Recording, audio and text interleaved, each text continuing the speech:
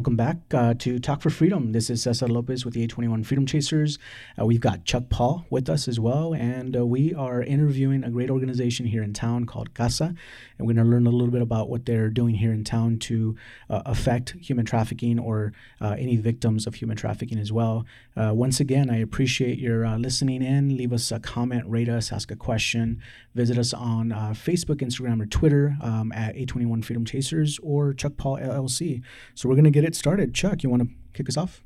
Sure. Thank you, Cesar. So I have the honor today of being able to talk with Leticia and Samantha from CASA. And CASA is an organization here in San Antonio which helps youth that are in foster care. So Leticia, can you tell us a little bit about CASA? Sure. So CASA is a nonprofit here in San Antonio. We actually work with youth who have been removed from their home due to abuse and neglect. Here in Bexar County, last year alone we had 5,865 confirmed victims of abuse and neglect. And one of the things that our organization does is able to provide a volunteer that can provide constancy for these children while they're going through one of the most difficult times in their lives. And that is so very, very important. But first off, when I'm hearing CASA, I know it's a Spanish word for home, which is very appropriate. But CASA actually means something. Those letters, CASA, actually mean something. Can you tell us so what that CASA means? is an acronym, and you'll hear us being referred to as court-appointed special advocates. Here in San Antonio, we're very fortunate that we can put those same letters together, and we're still Child Advocates San Antonio. So we're still CASA either way. But yeah, we are court-appointed volunteers that work with these children. And that is fabulous. It's awesome. So for folks that aren't aware of how family court operates, I've been in the family court cases several times. And in that room, you've got the judge and you've got his clerk and you've also got the two bailiffs, but you've also got three benches, not just two benches. So you have a bench for the parent's attorney and the parents. You have a bench for the state and their attorneys. And then there's a third bench. And that third bench is the one that actually does most of the talking. And that bench is actually the guardian child ad litem. This is the attorney for the child. And then there's CASA. And I can't tell you how often our judges here will go, CASA, what do you think? Or CASA, what's actually going on with the case? Because they rely on CASA more so than those other professionals in the room. Right. We actually have a great relationship with both of the judges that oversee these particular cases in children's court. Judge Garcia and Judge Montemayor are incredible, and they've been just influential in making sure that our advocates truly give these children a voice in the court system. And that's our overall goal. A lot of the times we have these children that enter foster care. They're afraid, they're alone, they're not really sure of what is happening or why it's happening. They've been so normalized to the situation that once they enter the foster care system, sometimes they are separated from the siblings. And so the CASA volunteer is actually an individual that is able to provide not just constancy, but they're able to provide an objective representation of what is happening with everyone in the case, to include the parents. So our overall goal is that while these children are in foster care, they don't feel lost. They don't feel like they're just another number in the system. And we want to make sure that we're able to provide a volunteer to these children through one of the most difficult times that they will go through. And someone who works with children on a daily basis, children in foster care, children who have experienced this or are experiencing this, I can tell you that often the first person they ask to talk to when they're having a crisis at a placement or a foster home is they're saying, I want to talk to my advocate. They don't say caseworker, they don't say attorney, they say, I want to talk to my advocate. And tell me why that's so important. That is so crucial because these children, we already know that they've experienced so much trauma. They're a lot more susceptible to being part of the human trafficking culture. And so when they do have an advocate, when they do have someone that they can count on, that they say, they're on my side, they're more likely to go to that individual than go down a different path. For our children that we are able to advocate for, we know that not just us, but they also know that they have a voice. They can tell their CASA volunteer what is happening. They can tell their caseworker sometimes, but it just might not make as much of an impact for them sometimes, because caseworkers do have more than one case. Our CASA volunteers are appointed to just one case, one family unit per se. So this really helps these children to say, hey, I have a voice. I have someone that's there and they actually care for me. And that's so very important that they have a voice, because we also know on the other side what happens when we don't have a CASA volunteer there. And I've seen children time and time again that felt like they had no voice, no way to speak out and say, this is who I am, this is what I want. And what do? They run away. Exactly. And oftentimes they run away to circumstances that might put them on their road to human trafficking. And so one of the things, and I've had to experience this in one of my cases as well with my volunteers, is it does happen sometimes where they are placed in these situations and the first person that they'll call is their advocate once they come to realize, like, wow, this is not where I want to be. These are not the choices that I was that I wanted to make. And so the first person that they often call is their CASA volunteer. I've had the pleasure to work with you, Chuck, back when you were in special investigations. And we've worked and collaborated where, we had a teen out of Seguin. We were able to catch them once we got that information to Child Protective Services, so those investigators could go out there and actually retrieve that child before things got worse. And so that is where we come in, because they have that relationship with that volunteer. They are a lot more. They're able to really say, someone cares. And I think that's what's really important, is that they don't feel lost, because what's going to lead up to them having that feeling is going to the perpetrators or to the, what we call the Johns or the pimps or whatnot. It's not where we want our kids. We know that they're a lot more susceptible because of what they've experienced. And so they're truly looking for that belonging. They're looking to see who is going to accept me the way that I am, especially after they've been victims of sexual abuse. They've been victims of just so many other things that comes with it. And that is so critical, that relationship there, because I can tell you, like you mentioned, back when I worked for the state as a special investigator, I can tell folks, one of the first persons I would call after I got a report of a child who had run away from foster care is I would call their CASA advocate. And I would say, hey, have you heard from, and 9 times out of 10, they'd already heard from the child. The child's already texted them. They had a general idea who they were hanging out with or where they were at.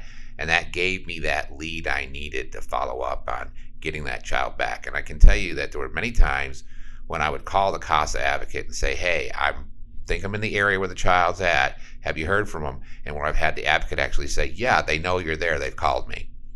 That's incredible. And that kind of speaks volumes to the work, with the collaboration that we have to do with other entities, the collaboration between not just the investigators, but the other community partners as well, and making sure that we're all working towards that one goal, is to make sure that these kids are safe and that they do have someone on their side as well. So, Leticia, can you tell us what your title is there at CASA? Sure. My title is Director of Recruitment and Training. And so I've been at CASA for about 5 years, and kind of really started as a volunteer. So had my cases as a volunteer, went through as an advocate supervisor, then moved on over to our recruitment and training department. So if someone listening today is saying, that hits a chord with me, I really think I could do that, how do they get started? The first thing is to realize is that this is not just your typical volunteer opportunity. This is a volunteer opportunity that we do ask for a 12-month commitment. Again, because of the constancy that we want to provide for these children. We know that these kids have had so many individuals in and out of their life, multiple caseworkers sometimes, multiple placements, multiple relationships that have been broken. And so we want to be able to provide that one individual that is going to be in a position in their life that can provide that time. On average, it's about 15 to 20 hours per month with a 1-year commitment. We do ask that they be 21 years of age and older, because these are ongoing legal cases through the Department of Family and Protective Services. So someone that can really go through that. We also ask that they take a training, which we train them free of cost. But really the first step towards that is for them to fill out an application on our website, and then we'll contact them within 24 to 48 hours to go ahead and go through the next screening process and set them up for an interview with a staff member. what is that website? www.casa-satx.org. casa.satx.org. Oh, got the dash. casa-satx.org. See, that dash is important. Yes, it is. So let's say I have someone that's saying, I don't know if I can give like that kind of commitment. And they're looking at it. Do they have more information on your website where they can read about what CASA's done? Maybe hear about some stories. Maybe really try to understand if they want to be involved for a 1-year commitment. Absolutely. They can visit our website to learn a little bit more about the actual impacts that our volunteers have made. They can actually also speak to one of our representatives in the recruitment and training department, and they can give you a rundown of what it takes to be that volunteer. We know that right now, currently, we're not serving every single case that comes through the Bexar County court system with a CASA advocate. Not because we don't want to, but because unfortunately we just don't have enough volunteers. And we can't do that. We can't do the work that we do without our community. And it really does take someone listening to us to say, hey, you know what? Enough is enough. We need to do something. We need to make a change. And this is one of the first steps to getting there, is making sure that we prevent that, or that these children have someone there that they know that they can fall back on as well. Because the opposite of a child that's being trafficked is a child who's protected and connected. I've said that often. Absolutely. The more connections, the more positive connections and protective connections that a child has, the less likely they're going to be exploited. What traffickers do on purpose is deliberately separate that child from all other connections in their life. Foster children is so much easier because they've already had those separations done to them. They've lost mom, they've lost dad, they've maybe lost their family, they've lost their siblings in many cases. It's not uncommon for them within the first 3 months to have 3 different caseworkers. They may have this attorney ad litem that they may see once or twice in a year. So now they feel as though, and they bounce between maybe 4 different placements by this point, by 6 months. And now they feel as though that they're disconnected from everyone. Makes it so much easier for that trafficker because they don't have to work hard to disconnect them. But when they have a CASA volunteer, that can actually prevent them from being exploited. Absolutely. Our CASA volunteers do have that relationship with that child. And like you mentioned, they're able to see when that child starts behaving differently, when different relationships or friendships are built with these children. And so thus bringing up red flags, like who are these people? Asking the kinds of questions that any other parent out there listening would ask of their own child.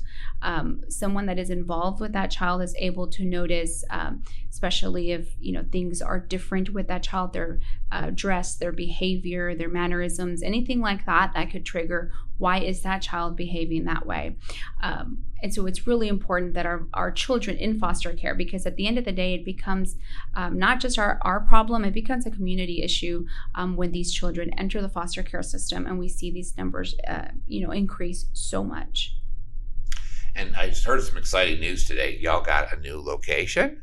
We do. We'll be moving from our historical 406 San Pedro location out towards W.W. White, which is a great thing because that means that we actually are able to meet the needs of the children a little bit better. Our current facility, we have outgrown it, and so this new facility will be able to bring in additional trainers. We'll be able to have larger classes, and we will have our very first new volunteer training class in October. And so we're very, very excited about that. We will no longer have to be crammed into one small building that we, kind of outgrew. And folks, I've been to that building several times to give training, and it is small. It's very small for what the big job that CASA has going on. And so it's so very important that as you're hearing this, if you're saying, you know what, CASA sounds like something I would be interested in, get on that website, casa-satx.org, and get on that website, take a look at that application, take a look at what they do. But for a lot more on that, Samantha, you want to tell us what your title is? Sure. My title is PMC Crossover Advocate Supervisor. So long title short, I work with youth in long-term care, try to make sure that we're assigning these types of cases to advocates who are available to do these types of cases, a good match for them. So tell me what goes through the process of matching a volunteer with a foster youth? Absolutely. But I'm going to bring it specifically to our trafficked youth, if that's okay. So when we get our referrals and things in, and I notice that, a youth has a high risk of being trafficked, a youth is being trafficked or has been trafficked, I do try to go around to all of our advocates and see if anyone has any experience in this or anybody's willing to learn how to work with the youth in this type of situation. So thank you for coming to our building to train some of us on that, because I'm really getting excited about trying to, make sure that our volunteers realize, working with this youth, it's not as scary as it seems. Like, they just need that supportive, authentic, sustainable relationship. And like you said, protected is connected, or connected is protected, or okay. The more connected they are, the more protected they are. The more connected they are, the more protected they are. So with that, just forming that relationship with the child and making sure that they don't fall back into that, monitor the situation, or even prevent those things that are happening. We do have a few youth right now who have been confirmed traffic victims that are working right now with Restore Court from Judge Lisa Jarrett, who's running that. We also have children that have come into care specifically because they were trafficked. We have a young lady who came down from Las Vegas. Someone at the airport noticed, she's unaccompanied. She's wearing clothing and makeup that are a little too old for her. She's about 14. So their own training, they were able to recognize the signs of human trafficking and alert the system, CPS, alert Child Protective Services as to what's going on, so that we can make sure that she's well taken care of and that we have someone at CASA that's able to make sure that she doesn't fall through those cracks again. And that's so important that they have someone that they can talk to. I mean, like you just said, this young lady came from another state. She doesn't know anyone here. She was on a layover over here, so she knew nobody. Doesn't know anyone here. Right. And so, she, like what we talked about before, she might have multiple caseworkers in that first few months. Absolutely. She doesn't know where she's going to go or what's happening. So having someone that she can talk to is really important. And I know that you come from that realm. You come from that realm of being an advocate. So from firsthand, as being an advocate, can you tell me a little bit about working with these kids that are in permanent managing conservatorship? And that's a kid that the parents' rights have been terminated. Can you tell me a little bit about that?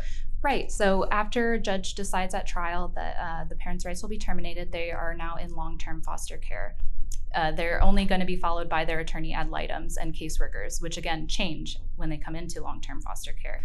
Some of our advocates prefer to stay on while our children come into long-term care, because these children do have no connections at all, no parents. We haven't been able to find a permanent home for them at that point after the 12-month mark has been met. So these children can sit in long-term care for 10, 15 years, depending on how long ago they were in trial, And I know how important that is, because for folks that are out there, just to put this into place, I want you to think about this. I want you to think about maybe a child that was 5 or 6 years old, and there was a drug raid on their house, and they were taken into foster care because there's a drug raid on their house. Now, if there's enough narcotics there, their parents are going to jail for federal time, which may be anywhere from 20 years on up. So they're obviously not going to be able to raise this child. So the parents, that's it. Most of these families have a lot of bad connections with their relatives, so it may be very difficult to find a relative to take this child. So you have a 5 or 6 year old that now is looking at, I have to be adoptable. But with the fact that they were in a drug environment, they may come with some behaviors due to the exposure to the traumas that happen in a drug environment. They've seen a lot of violence. They've seen a lot of sex acts. They've seen a lot of different things that happen in drug environments.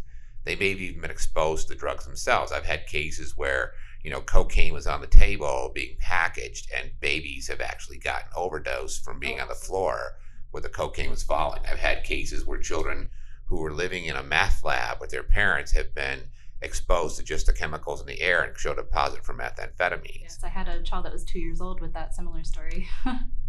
So we have those environments. So these children come with behaviors. So now maybe it's very hard to get them adopted, because most parents want a baby. They don't want a 5 or 6 year old that is coming down off of drugs.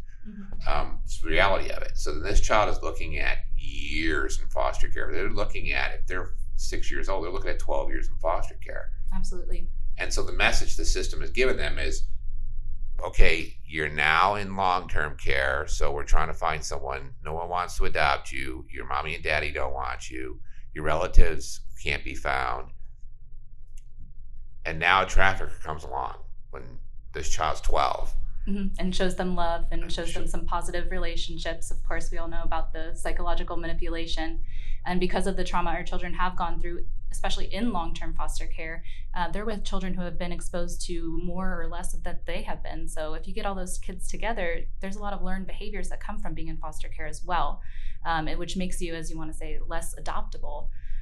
So someone coming in and saying, I love you, I'm your boyfriend, I'm 21, 22 years old, I can make things better for you, we can go away from this foster care system, that I can see them jumping on that opportunity. Who wouldn't want that? And they're looking for love. Exactly. And this person may be a monster, and they may have signs that this person's a monster, but when we are, all of us, any one of us, is given the choice to be loved by no one or loved by the monster, we'll choose the monster every time. Absolutely. I think that's often what we see as well, when those children do have a CASA volunteer that is interested in how was school today. You know what, even I always tell this to everyone, what we don't think about is the trauma that these kids have gone through so much that birthdays become so significant to them.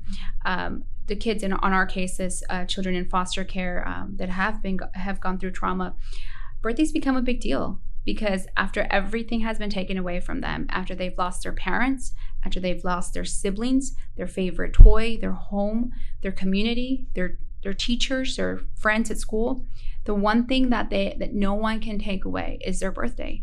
And so that becomes a significant thing for them. So when our volunteers are even able to be there and say, hey, happy birthday, or hey, you know what, let's celebrate your birthday, let's go out for, cupcake or something, that is so crucial. That is such a stepping stone to that trust that these children really need to start building. Because a lot of the times they don't trust anyone. And that's the thing. When they can't trust anyone and they feel that this person is the only one that can, help me get out of this, which I'm talking about the traffickers, it's very difficult to build that trust once these individuals have built that trust with that child. Right, because they groom this child, and they've convinced this child no one loves them, no one wants them. And if they've come from a system where, the system's not bad, but they've come from a situation where first their immediate trauma, why they ended up in the system, is affecting them. And then with the things that happen along the way, now this child may be getting a message that no one wants them. Oh, absolutely. I've seen plenty of cases, where mom herself is even being trafficked. So it's kind of like a normalcy thing for them, for these children in care. A quote from one of our foster children recently that's been trafficked is, "My mom taught me how rich men like young women to look." So, just the mom grooming the child, and probably inadvertently just because she is trafficked herself. However, it just becomes a normal thing for them. And I think you bring up a really good point, Samantha, is the generational cycle of abuse and neglect. We often see that, and you kind of pointed a little bit to that, Chuck, as well. When we're looking for family to potentially place these children with, and the entire family is involved in things like this, it's very difficult for us to be able to say this is a safe home for these children that will lead up to permanency. Because at the end of the day, that is what our advocates want for these children.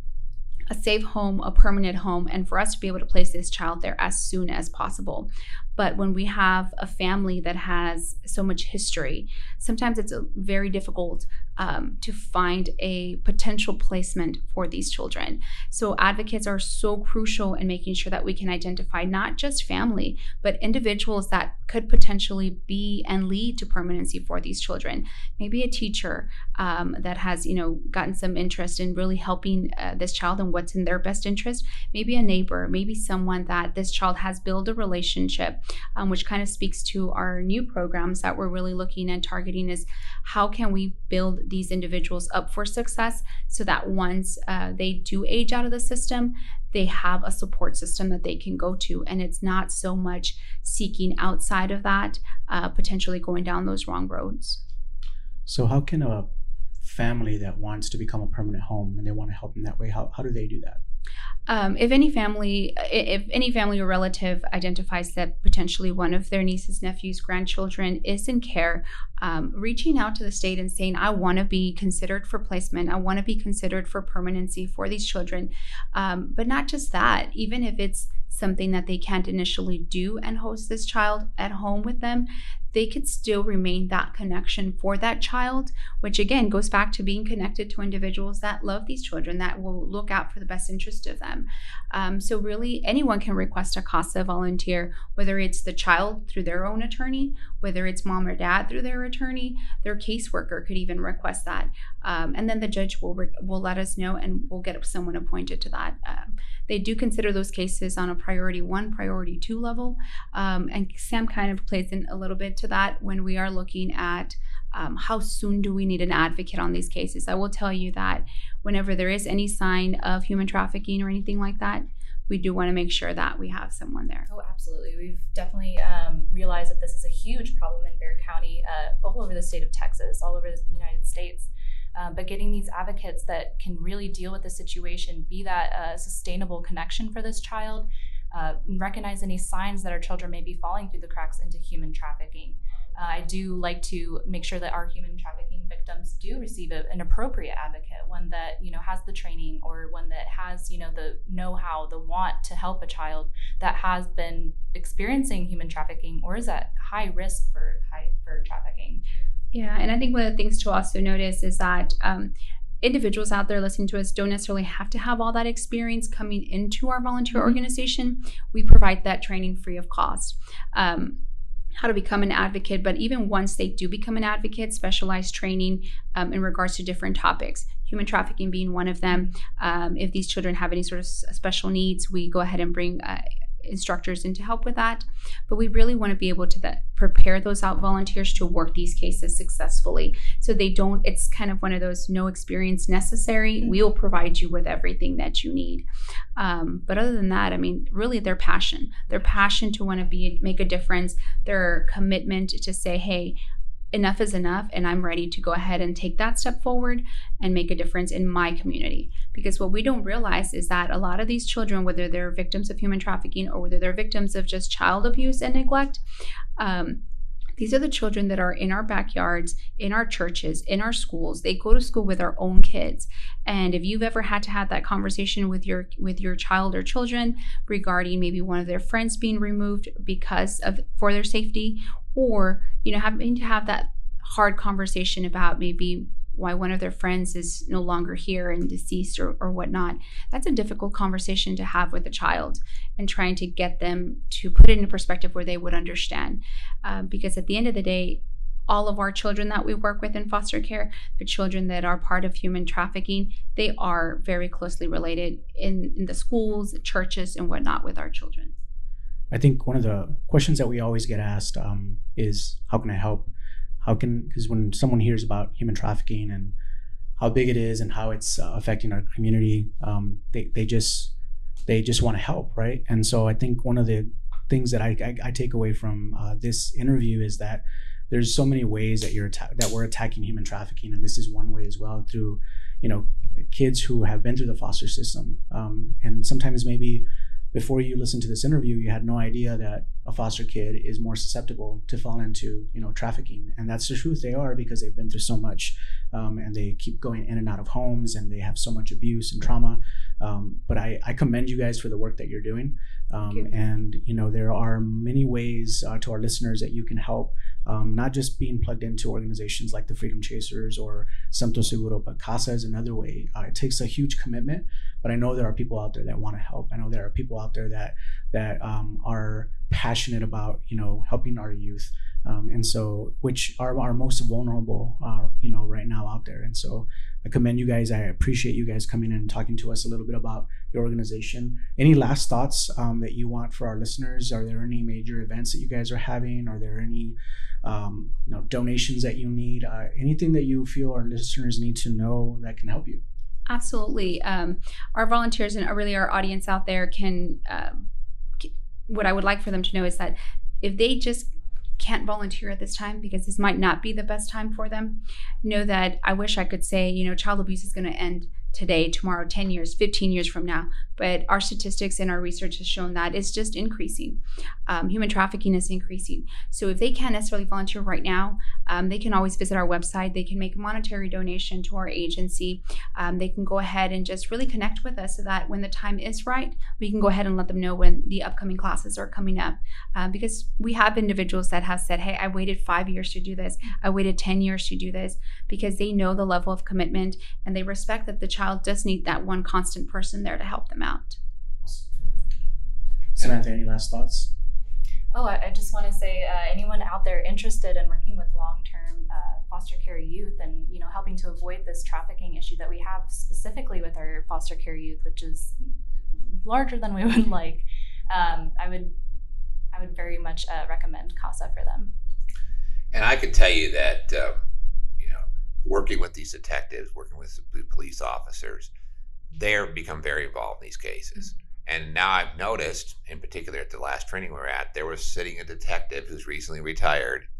Absolutely. And he's retired, he could go fishing, but he's been affected. He's seen what happens, and he's decided to come in and become a CASA volunteer. And I've often told folks that have asked me how I can help. I'm like, well, you can, volunteer with these different organizations. You could donate. There's always in-kind donations. There's those donations, monetary donations.